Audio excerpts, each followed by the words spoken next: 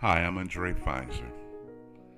In the book of Acts, chapter 3, verse 6 and 7, there is a lame man begging for alms. And Peter, the apostle, sees the man and his partners, and he says something profound. He says, silver and gold, money, what you need, what you're asking for, I don't have. What you are begging for, I don't have. The money you want, I don't have. You're lame, you're crippled, you cannot walk. But the money that you're asking for, I don't have.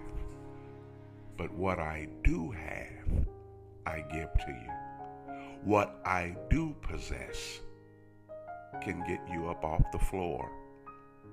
The money you want will keep you crippled. Oh, you'll be able to buy a soda, you'll be able to buy a candy bar, you'll be able to buy dinner, but you won't be able to walk.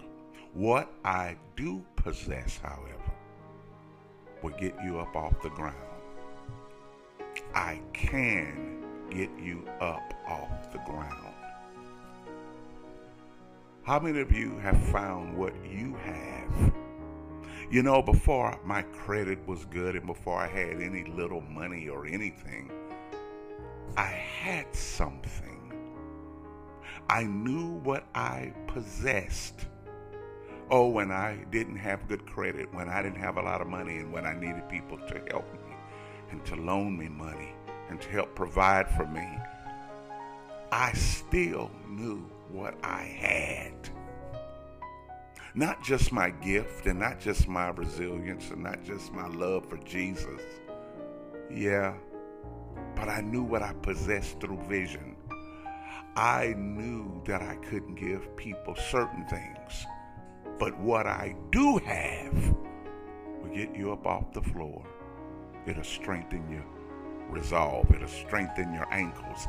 It'll give you the capacity to stand. No, I didn't have good credit at the time. No, I didn't have a house. No, I didn't have a lot of money. My wife and I traveled around the country with 3 children, homeschooling them, living in hotels, living in motels, living in smelly environments, doing whatever we could to keep the kids in school and eating and providing food for them and something for them, doing everything we can. No silver and gold we didn't have. But what we did have, what we did possess and still do, can put strength in your ankles and get you off the floor.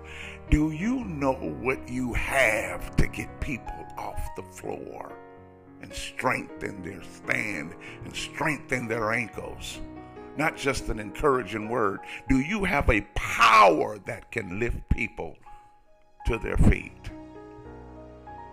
Yeah. I found out no matter how powerful a person is, they can't make you into who you were never called to be.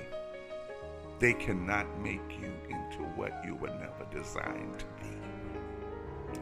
No matter how exciting it is, no one can develop you into what God never intended for you.